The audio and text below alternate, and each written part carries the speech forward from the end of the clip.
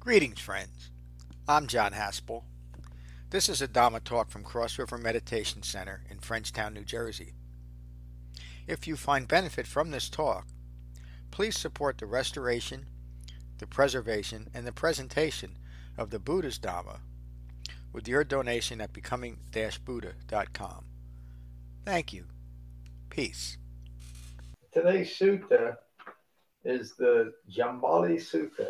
I love the name, and it's subtitled The Wastewater Pool. Um, this sutta is as much about the attitude we engage, or we use to engage, or we approach the Dhamma with. And it's the word that we often use is raptured, but not meaning the second coming of Christ. We mean joyful engagement with. And of course, in this case, it's joyful engagement with the Dhamma, because fairly quickly in our practice, if we understand where we're going, which is uh, using the terminology in this uh, the sutta, full peaceful awareness release, meaning we understand that we have, through our own efforts, released ourselves from all wrong views. And so once we do that, we achieve a calm and peaceful mind that is unwavering, and not because of some kind of rigid stance that we're taking against a harsh world.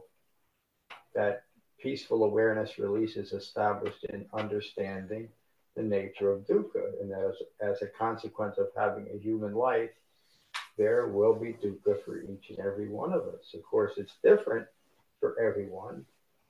Sometimes it looks like life isn't fair, but life isn't fair.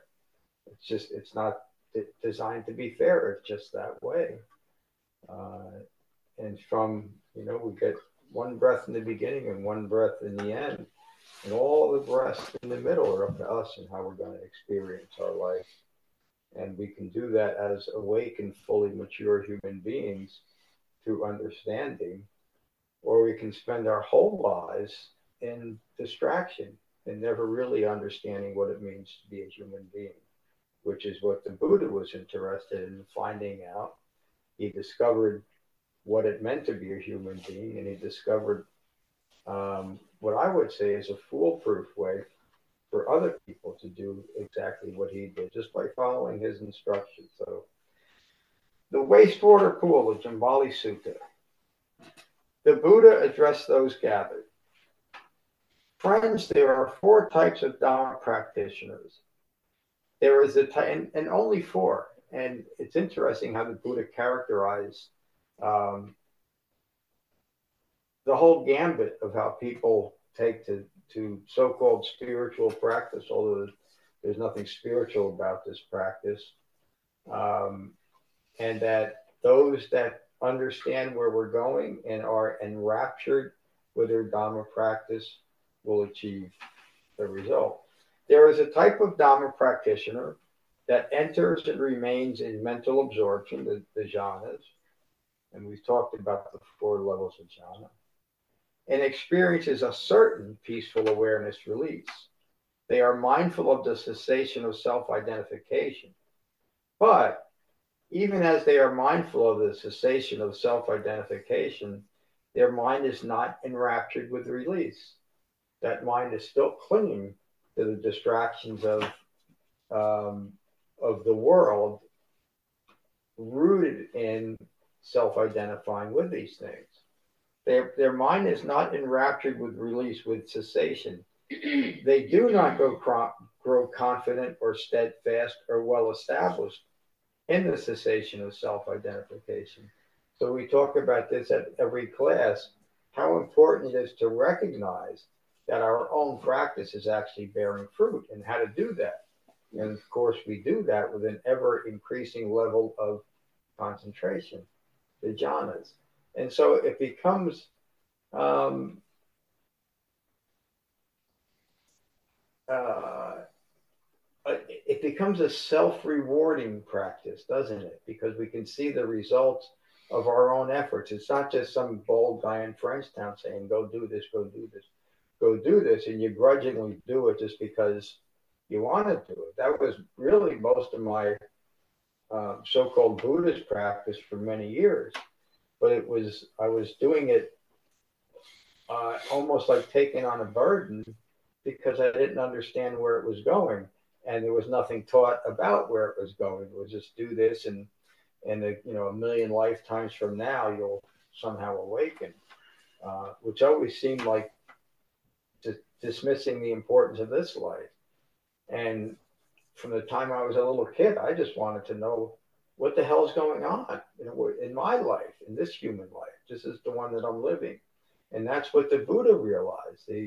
The inclination to seek salvation outside of this life because it's too harsh. That Jesus died on the cross. I remember that symbolism of a man bloody on a cross who suffered and died for my sins is something that really twisted me up as a kid. I didn't want somebody to have to go through that because of me. And it took a long time to get rid of that. Some people call it Christian guilt, that there was something wrong with me. I was taught that that there was something in me called original sin. Before I even got going, I was screwed. And what kind of life is that? And so I rejected that early on, but I still wanted to know, what's the purpose? Why am I here? And it turns out that the reason why I'm here is to just be present for what's occurring in this moment. And then this moment, and each and every moment that follows, is fulfilling in whatever's occurring. Why? Because I'm simply present for it.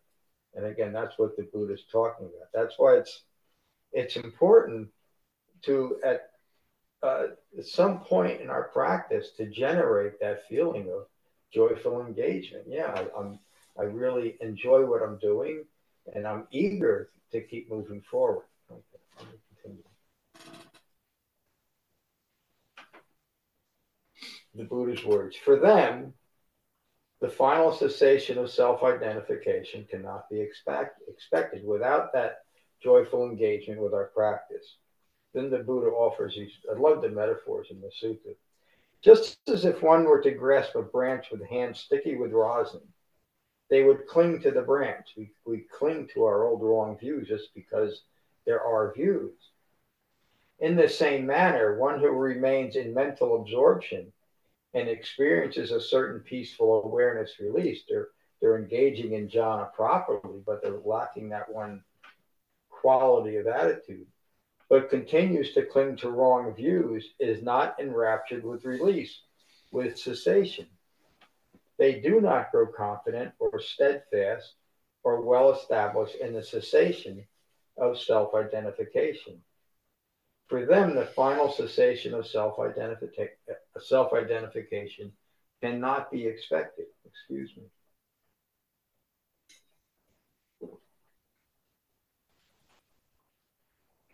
The Buddha continues. Then there is a type of Dhamma practitioner that enters and remains in mental absorption and experiences a certain peaceful awareness release. We recognize that our practice is bearing fruit. They are mindful of the cessation of self-identification because we recognize it in ourselves. As they are mindful of the cessation of self-identification, their mind is enraptured with release, with cessation. We enjoy it. And again, there's quite a difference between joyful engagement in our Dhamma practice and just a kind of maybe a low level miserableness, begrudging that you even have to do this practice. Twice a day meditation and come to these classes on rainy Saturdays when I want to stay in bed, instead of looking forward to being here like all of you have this morning. They do grow confident and steadfast and well established in the cessation of self-identification. And maybe that's what we could talk about after the sutta. For them, the final cessation of self-identification can be expected. And what's the difference in the first two? It's just that attitude, isn't it? It's just the joyful engagement with the Dhamma because we know where we're going. We're learning what it means to be a human being. And what could be more important or fulfilling than to know what we're doing here? Another metaphor. Just as if one were to grasp a branch with clean hands, right? With clean hands, free of wrong views, they would not cling to the branch. In the same manner, one who engages fully with the Eightfold Path, right? The entire path, not just meditation or not just scriptural study, which is how some practices are, or just visualization, but engaging fully with the entire Eightfold Path, they remain in mental absorption and experiences a certain peaceful awareness release. They continue to diminish wrong views, and their mind is enraptured with release by recognizing our progress, with cessation. They do grow confident and steadfast and well established in the cessation of self identification. For them, the final cessation of self identification can be expected. Then there is a type of Dharma practitioner that enters and remains in mental absorption, the jhanas, and experiences a certain peaceful awareness release. They are mindful of breaching of ignorance of Four Noble Truths, but even then their minds are not enraptured with release, with cessation. They do not grow confident or steadfast or well established in the cessation of self identification. Because even though their jhana practice, their concentration is increasing, they still don't have the right attitude about Dhamma practice. It feels like we're giving up something of value to let go of any views rooted in self identification. And for them, the final cessation of self identification cannot be expected. Again, another wonderful metaphor. Just as if they were they were a long-standing wastewater pool, and during the dry season, a man blocks all the inlets and opens all the outlets. With inlets blocked and no rain falling, the breaching of the wastewater pool would not be expected. It would not overflow with wisdom. In the same manner, a Dharma practitioner enters and remains in mental absorption and experiences a certain peaceful awareness release. They are attending to the breaching of ignorance, but they established in the breaching of ignorance of Four Noble Truth. And for them, the breaching of ignorance cannot be expected. So what does that practice look like? It falls right back into that confidence that I'm experiencing the fruits of my own right efforts. The Buddha often talks about becoming rightly self-awakened, as he did, meaning we're doing exactly what Siddhartha Gautama did to reach his understanding, his awakening, his gaining of full human maturity, becoming rightly self-awakened. We do it. It's not just enough to engage in the practice, come to class, listen to the suttas, but you must be joyfully engaged in it all along the way. Then there is a type of Dhamma practitioner that enters or remains in mental absorption and experiences a certain peaceful awareness release. They are mindful of breaching ignorance of Four Noble Truths. Their minds are enraptured with release from ignorance. They do grow confident and steadfast and well established in the breaching of ignorance. For them, the final cessation of self identification can be expected. Just as if there were a long standing wastewater pool during the rainy season, and a man opens all the inlets and blocks all the outlets. Right? This is what we talk about the Eightfold Path is a limiting path. It allows us to form a structure of where we won't go. And in that way, we're filling up our own wastewater pool, our own pool, but with good, clean water rooted in wisdom of the Dhamma. and we overflow with that. Did everybody get the metaphor? It's really beautiful when you think about it. And why you had to call it wastewater. Well, because now we're turning what was once a wastewater pool to something that is beautiful and pure. And again, the thing that's is astonishing to me is these were metaphors the Buddha used 2,600 years ago, and they're still perfect for today, aren't they? The Four Noble Truths are just as noble. They withstand time. That's why we call them noble. And for 2,600 years, those four truths have been noble truths for humanity. Where was it? The breaching of the wastewater pool can be expected. In the same manner, a Dhamma practitioner enters and remains in mental absorption, excuse me, and experiences a certain peaceful awareness release. They are mindful of breaching the ignorance of Four Noble Truths. Their minds are enraptured with release from ignorance. They do grow confident and steadfast and well established in the breaching of ignorance. For them, the final cessation of self-identification can be expected. These are the four types of Dhamma practitioners in the world, and the Buddha ends it there. For us to understand. And anywhere along the way, no matter where we are with our practice, if we're engaged in it in a kind of a grudging way, like it's a burden to overcome, we can recognize it, and within us we can generate that understanding that we're becoming rightly self-awakened because we are aware of what the Dhamma is doing for us, and we're seeing it bear fruit in our own lives. Again, we become rightly self-awakened. And so that attitude is just as important as anything else that we might generate within the limiting factors of the Eightfold Path. And the other thing I would say about that, if you're not quite enraptured right now with the Dhamma, if you do continue, and you do continue to pay attention to what's developing within you, you will. And again, maybe that's something we can discuss as we go around the room and kind of where you are in your enrapturedness. How's that for a new word? Again, thank you. And I can't say, is that Raquel? Yeah. It's good to see you, Raquel. I'm sorry I didn't say hello at first. My vision doesn't go much past Mary right now. Okay, so let's go online first, and I'd like to hear what you have to say. And Tracy, may I call on you first? I guess I can. Sure. I did.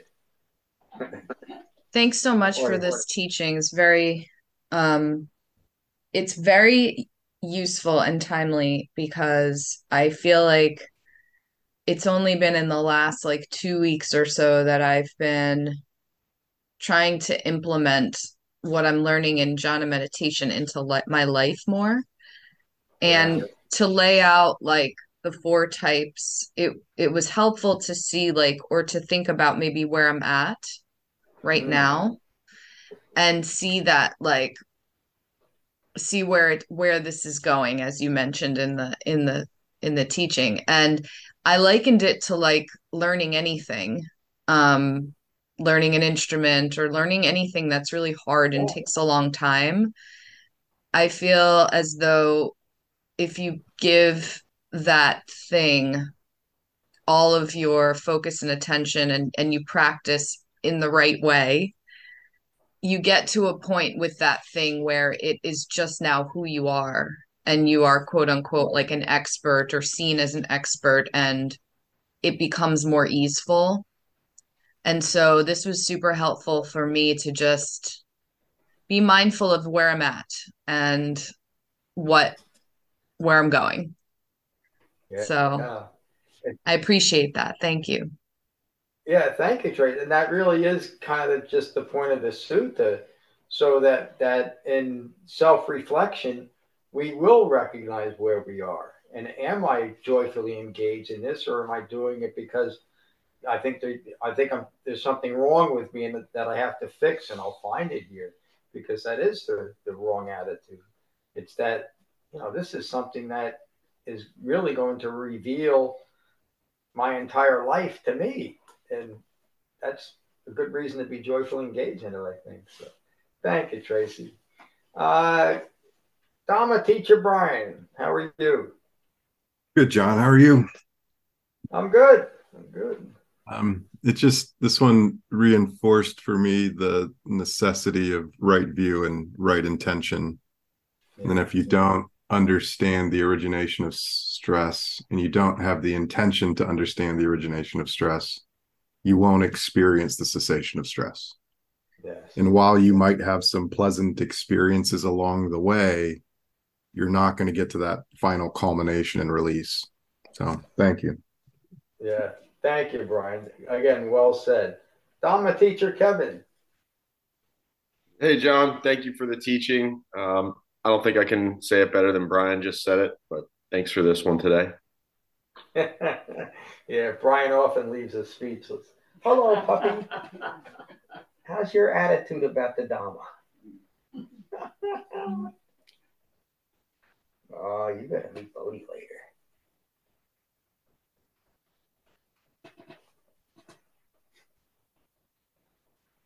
She smells Bodhi because Bodhi was at our house last week.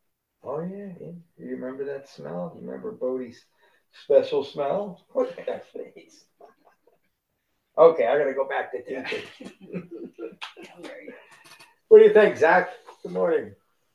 Again, thank you for the teaching. Very timely. Imagine it's always a timely teaching to reflect on where we are. It's amazing how it always fits, doesn't it? I started off X months ago really intellectualizing the Dhamma, and it was helpful in my understanding at the time. And I think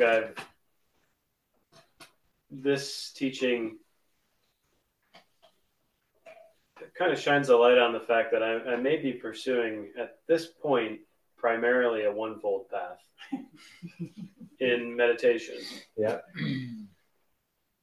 And it's something that I was talking to David about the aggregates. I was like, gosh, I really need to deepen my understanding again and go back to the texts and really integrate study into my practice. Yeah. I certainly enjoy sitting. It helps me develop a sense of concentration and calm, but the focus of the concentration and calm is getting a little blurry because I'm not appropriately, I'm not putting in, I would say, the right effort on a certain dimension of my practice. And I'm not going to take myself behind the woodshed and beat myself up as you tell me to, John. Good. But it's just again, very timely reflection. Yeah, yes, and don't forget that all of that awareness is because of your own right efforts. You kept coming, and you deepen your concentration to the point where now you can recognize, okay, it's time to see where this is actually bearing fruit in my life. And you'll very quickly now go from that one-fold practice to now an eightfold practice. Yeah. And it's just that way. And I guess maybe if I'm going to be a little fairer to myself, I am practicing an eightfold path, but the 7 factors of the path that I'm practicing are more at an elementary level, where the meditation has taken a step higher, and now it's time to up the rest of the path. Yeah. Because I do practice right speech, and I do have right view and right intention, but it's about bringing it all to the next level. Yeah. And again, it's just that way. It's just practice. How's your attitude? Julia?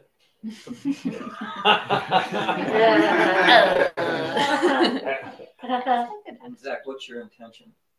That's a good What question. do you understand right intention to be? That's pretty well spot. Yeah, I mean, that's what we talked about. Like, right intention is, your intention is to understand the Four Noble Truths. Yeah. So that right there is that limiting factor. Yeah. It puts it into purpose. It puts it into context. Right. Yeah. And then all the others are, it makes sense, Eightfold Path. Why wouldn't it be anything more than an Eightfold Path? It points toward right view then. Yeah. So the intention to understand that this is meditation is there to have concentration, so you can be mindful of the Four Noble Truths. Yeah. Which is contains the Eightfold Path. Yeah. You can't get away from it. Yes, and there's no dross in that. You know, it's pure. It's complete. It's not. You know, it's just right. You know, all 8 factors add up to awakening, which is again the most ordinary thing in human life, isn't it? To know that you're a human being. But it's extraordinary to get there. It draws you back to what right effort is. Yeah. It doesn't let you get off the hook that this is good effort, and this is I'm really trying. It's right effort. The effort is toward what this practice is for. Yeah. So well said, David, and well said, Zach. You know, what is my intention here? I mean, my intention in this moment is to be a fully alive, fully present human being. And I found a way to do that, you know, through this limiting practice of the Eightfold Path. And you are approaching that by just recognizing that, yeah, it takes a little bit more than just meditation. You know, many people like to think if I just go sit for a little bit, everything's going to be okay. You'll have some great white light experience. And it's not that way. We don't meditate for experience. We meditate to deepen our concentration so that we can integrate the Eightfold Path in my mind as a right view that's present right here, right now. Right? This is not me. This is not mine. This is not what I am. I'm just a reference point to what's occurring. And the mind remains calm and at peace. Oh, thank you, Zach. Thanks, John. Good morning, Becky. Good morning, John. Well, this was perfect for me right now. And sitting here listening to everybody, I had some sort of revelations about my recent right effort, which has been lacking. And it doesn't matter why it was lacking. It's just been lacking. And I've known that, but I don't think I've accepted it as I do at this moment. And meaning that you accept it and you're not judging it. I'm accepting it and I'm not judging it. Yeah. What I realized though in coming to this point of accepting it is that working to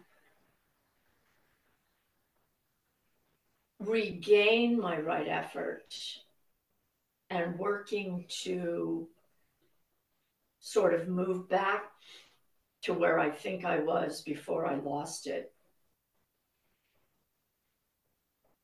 I have used the Dhamma. Yeah. And I never really realized that I have used the Dhamma to try to do that. I haven't. I feel right now like I'm at I'm number 3. Like my inlets are blocked. But just sitting here and just really realizing what I've realized is so helpful. And you know that the bottom line is just understanding what your mind is doing. Yeah. Understanding what your mind is doing at any point in time. When you're trying to do something and you feel like this is what's happening. If you just, I don't know, if you just keep trying, eventually you'll understand that you're in your own way. You're in your own way. Yeah. And you just have to get out of your own way.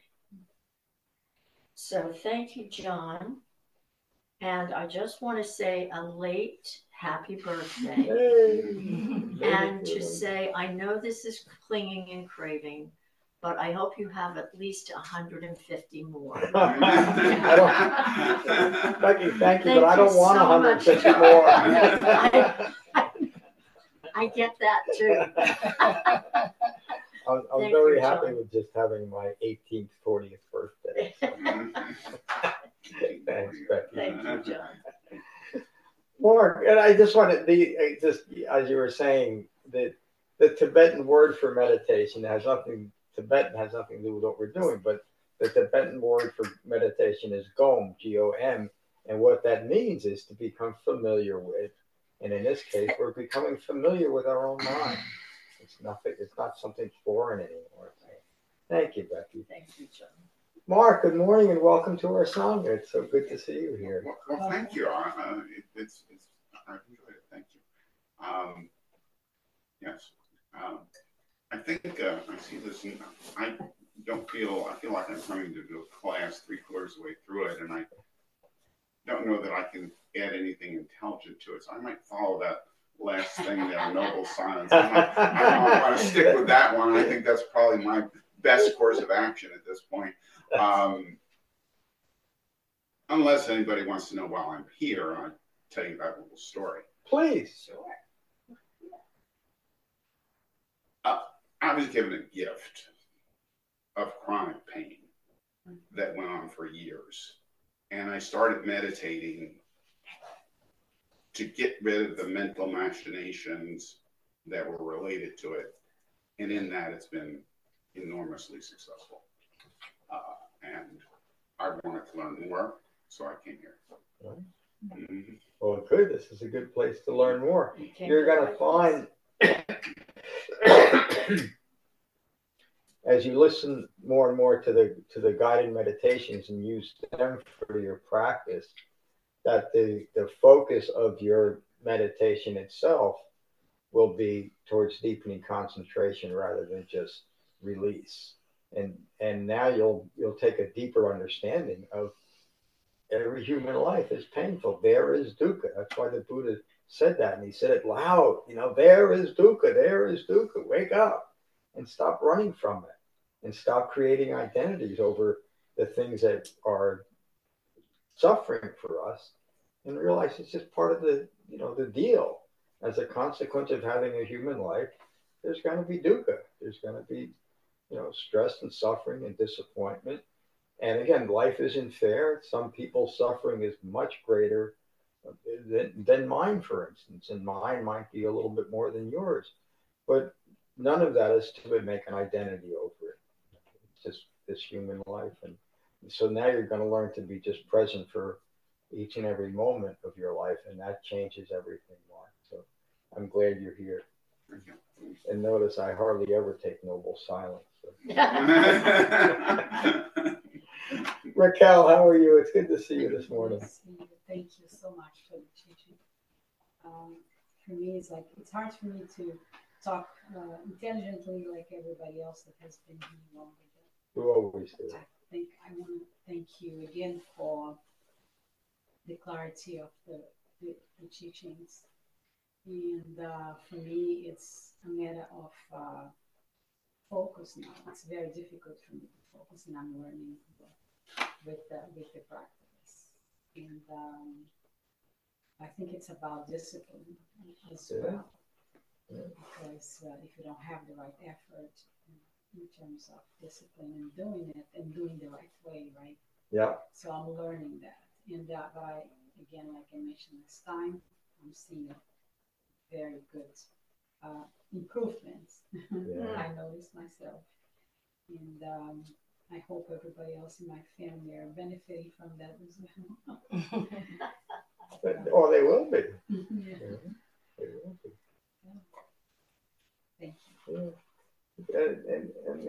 thank you, that you're describing developing jhana practice as intended. And you certainly show a joyful engagement with it. You already see the benefits of it. And it's so important to recognize that, you're changing. And if I may say the last thing, I don't know if it's appropriate, but I brought some freshly baked cheese bread. Oh, that's always appropriate. Very appropriate. Cheese bread. Yeah, I hardly ever talk about it, but really good food is kind of the ninth noble truth. Yeah, and it's gluten free. Thank you so much. Maura's been she's been around this since the very beginning, and it's always nice when you can join us. What do you got to say for yourself? I started to make peanut butter miso cookies this morning, but I got derailed, so I was going for them. So thank you. I saw you coming in the car. Maybe another time. I think I resonated with the joyful engagement. Let me just get her. Birdie. Hi, all right. She'll just snoop around. Yeah, I think I mean, I don't want to get, we can go over it there a little bit. Like I was trying to, the wastewater pool, I don't think I'm like really good on like construction ideas. I was trying to like wastewater, okay, it's like rain runoff, right? And I'm trying to think back in those days. Yes, it's waste, yeah. Right, it was not so much waste water like I think of sewage. No. It's more like runoff that we collect and the community would use, right? Mm-hmm. Is that what? But like that's not really my wheelhouse. What does that mean? But so did she slobber? Yes, put a tack on her head. So warning, whoever cuts her next. Come here. Oh, she heard about the bread. She does like bread. All right, sit down over here. But there's a lot. My head isn't really thinking in a very linear fashion, other than I find in my own practice and in my daily life that when I wake up, I really do. The thing that helps me most is like recollecting what the three refuges, like the Buddha, the Dharma, the Sangha, and kind of the Eightfold Path and the Four Noble Truths, and just saying, okay, what's important today. And I mean, honestly, that's a lot of joy. There's a lot of joy there. And it has, as we know, conditioned codependent arising. Like that conditions the mind in a helpful way. I'm more likely to create less of my own suffering. And there's just a level of contentment and ease that permeates some of my experience. But it's very easy to lose that throughout the day. But it's also very easy to regain it throughout the day. So recollecting, all of these things, like mindfulness at the sense gates happening there. And that's what I kept thinking at the wastewater pool. It's not not the same thing. He was making a different metaphor, but it's kind of like, do I have mindfulness at the sense gates? And how, and if I have that, there is a welling up of joy and ease and tranquility. And right speech is so much easier, and right intention, it's just much more clearer to see, of course, because the mind is less agitated, right? more contained, and there's a little dog right here. But I was sitting there out in the lobby. I wasn't thinking of this sutta, but it's so nice. It's just such a pleasant feeling for the mind to settle. And so when you were talking in the beginning of class about through our own efforts, it's and it is funny, right? So I mean, it is so obvious I'll say in my experience, it's so obvious how the truth rolls out. It's so simple, and it can be very difficult because of the society that we live in and move in. So many temptations. The There's Duca. I forget where I was. Just like I don't know, maybe I forget where I was. Maybe Philadelphia. But that's just. It's like the world of samsara. There are so many pleasures, available. Over availability, I would say. There's an over availability right now. So it just requires a recollection of the joy of release, I think, is very helpful. And rather than, like you talked about, like renunciation, it's the joy of release is much more forward leading for me. So that's what I got. Thank you, Maura. Happy belated birthday. Glad you and Bertie joined us today. Good morning, Julia. Morning, John. Thank you for the teaching. Pleasure.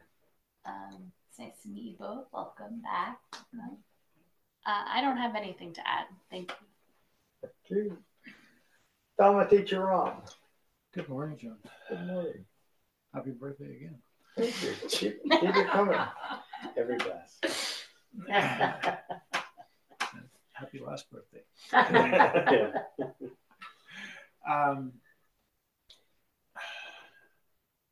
I was thinking of the early time here in the Sangha for me, that was definitely a cesspool experience. That I was still having my inlet blocked. I was so full of what I thought were, was my knowledge of life and even of the Dharma. And it wasn't until I really opened up to letting in the Dharma as you've been teaching it, that we finally got some scouring out of those, those old stagnant ideas. Yeah. Nice to be rid of them, isn't it? Yeah. And yes, it requires a certain joyfulness and pleasure in practicing. Yeah. That you can it's much easier to let go of that old stuff if you're seeing your efforts bear fruit. Yeah.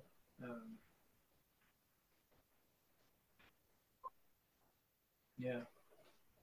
And nowadays, just this morning, I was, got up, took a shower, got dressed, made my tea, fed the cats, and I kind of thought to myself, I should really be bored right now. I've been doing this for years and years, and that wasn't happening. There was this wonderful contentment there that this is what I do right now. Yeah. And it's all good. And I'm looking forward to the day and whatever it brings. And sometimes it brings, a whole lot of stuff that is difficult to deal with, and sometimes it just goes smoothly. So, but the contentment is really wonderful. Yeah. Thank you. Thank you. And it's just that way, isn't it? Yes. I mean, so boredom is something that we train ourselves to really hate. And boredom is the immediate need for distraction, isn't it? Mm-hmm. And the opposite of that would be contentment. I don't need this moment to be any more than it is. And why is that? Because I'm present for it. That's the only difference. If we really are fully present in this moment is all of our lives, and it's always fulfilling. And you often hear me say, if you want to know what eternity is, it's right here, right now. Where else would it be? And again, think about that. Eternity isn't accumulation of years. It's being present for this moment. And this is the only moment that you can be alive until you take another breath, and then there's another moment. One breath at the beginning, one breath at the end. And what are we going to do with the rest of the breaths? You know, they're going to be full of contentment or full of boredom and seeking distraction all the time. The next thing, we got to do the next thing. The next, what did I say? The next tick box. Understand all that anti-social media. Thank you, Rob. Dollar Teacher Mary, good to see you this morning. Good to be here. Good to see you. Happy birthday. Thank you.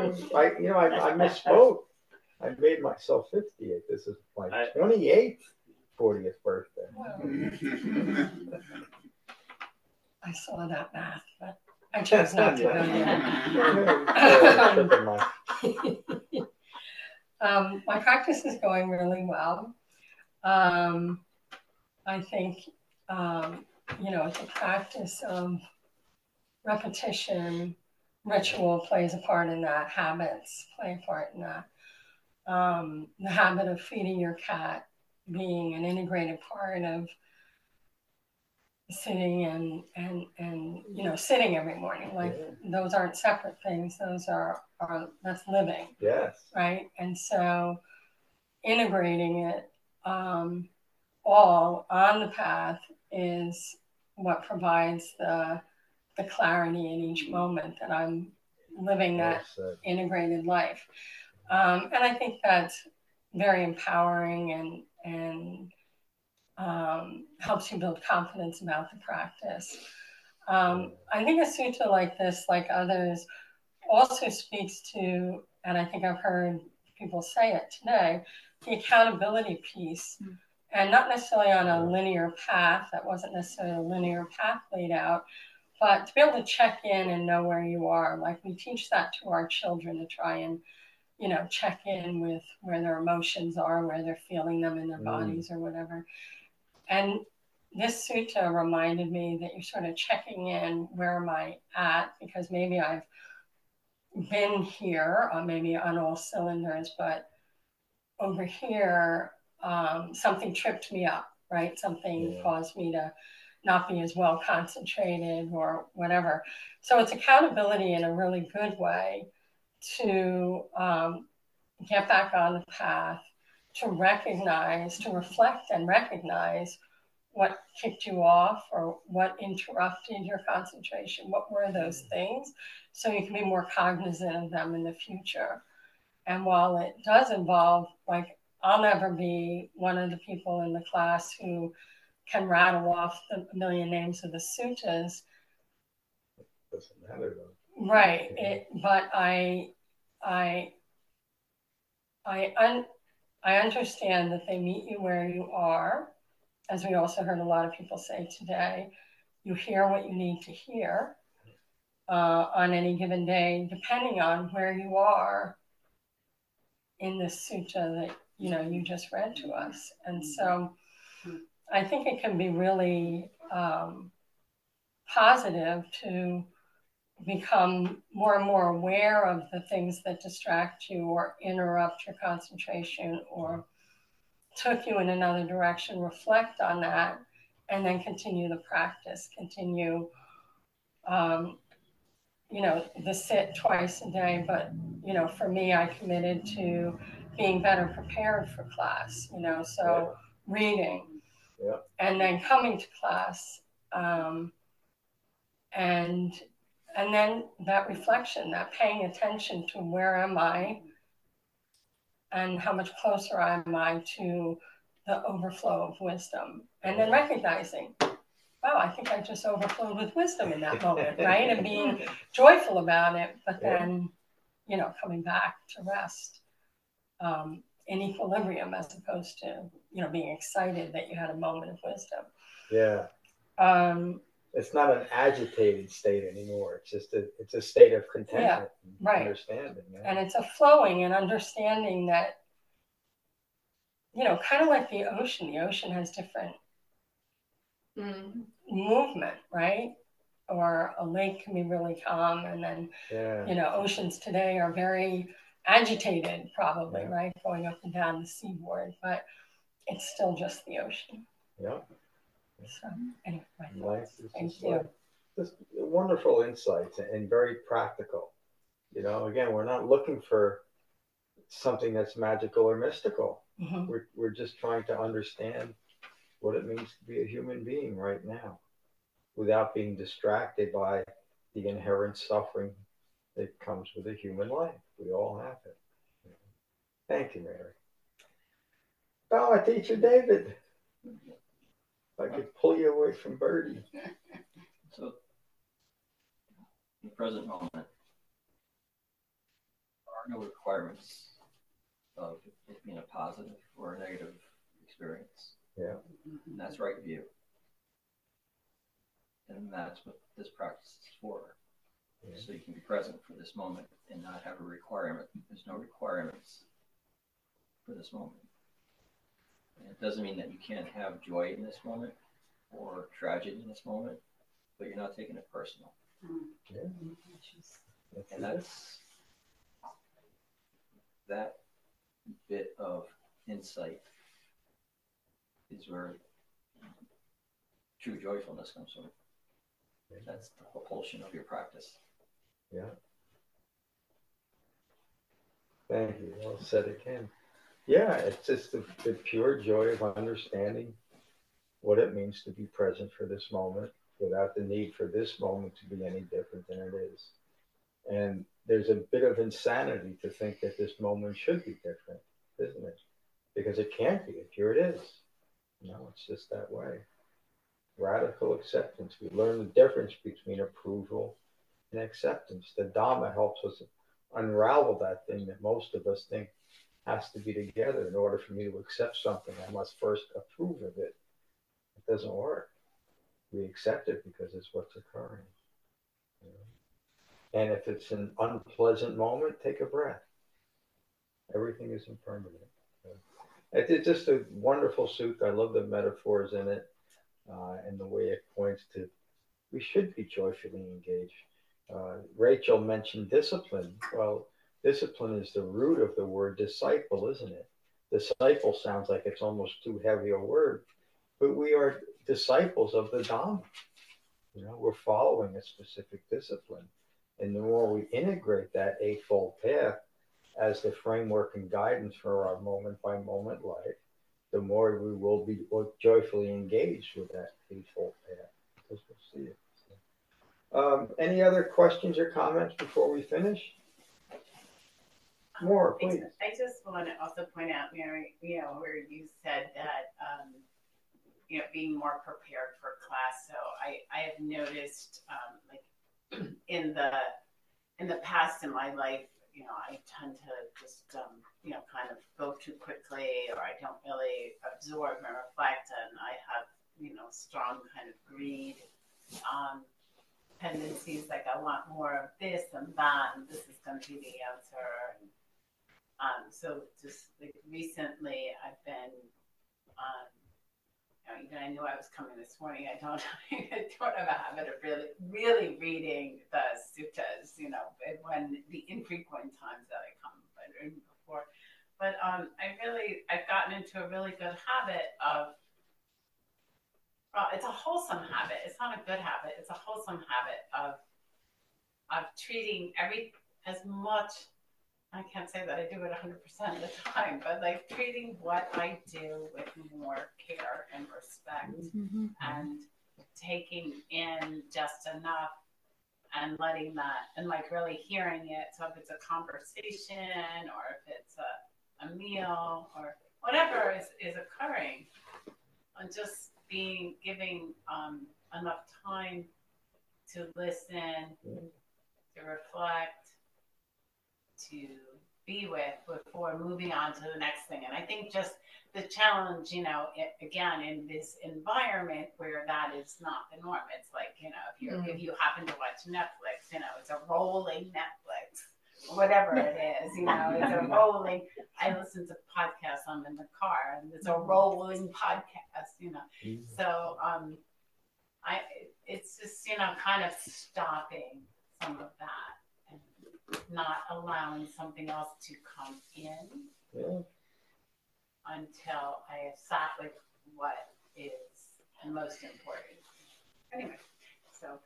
Thanks, Maura. Yeah, for most people, as they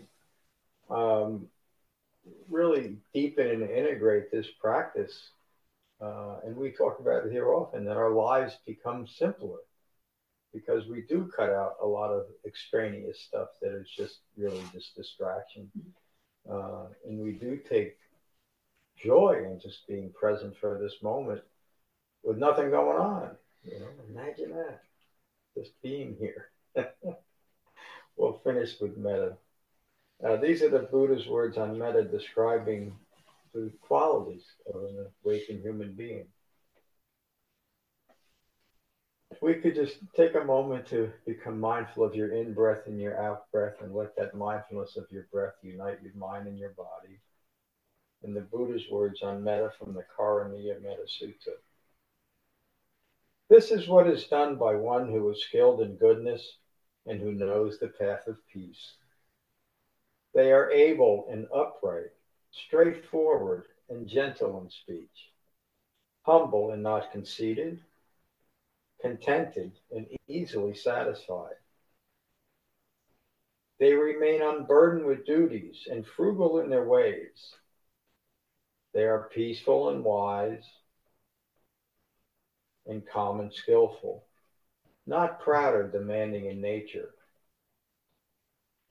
They do not do the slightest thing that the wise would later reprove.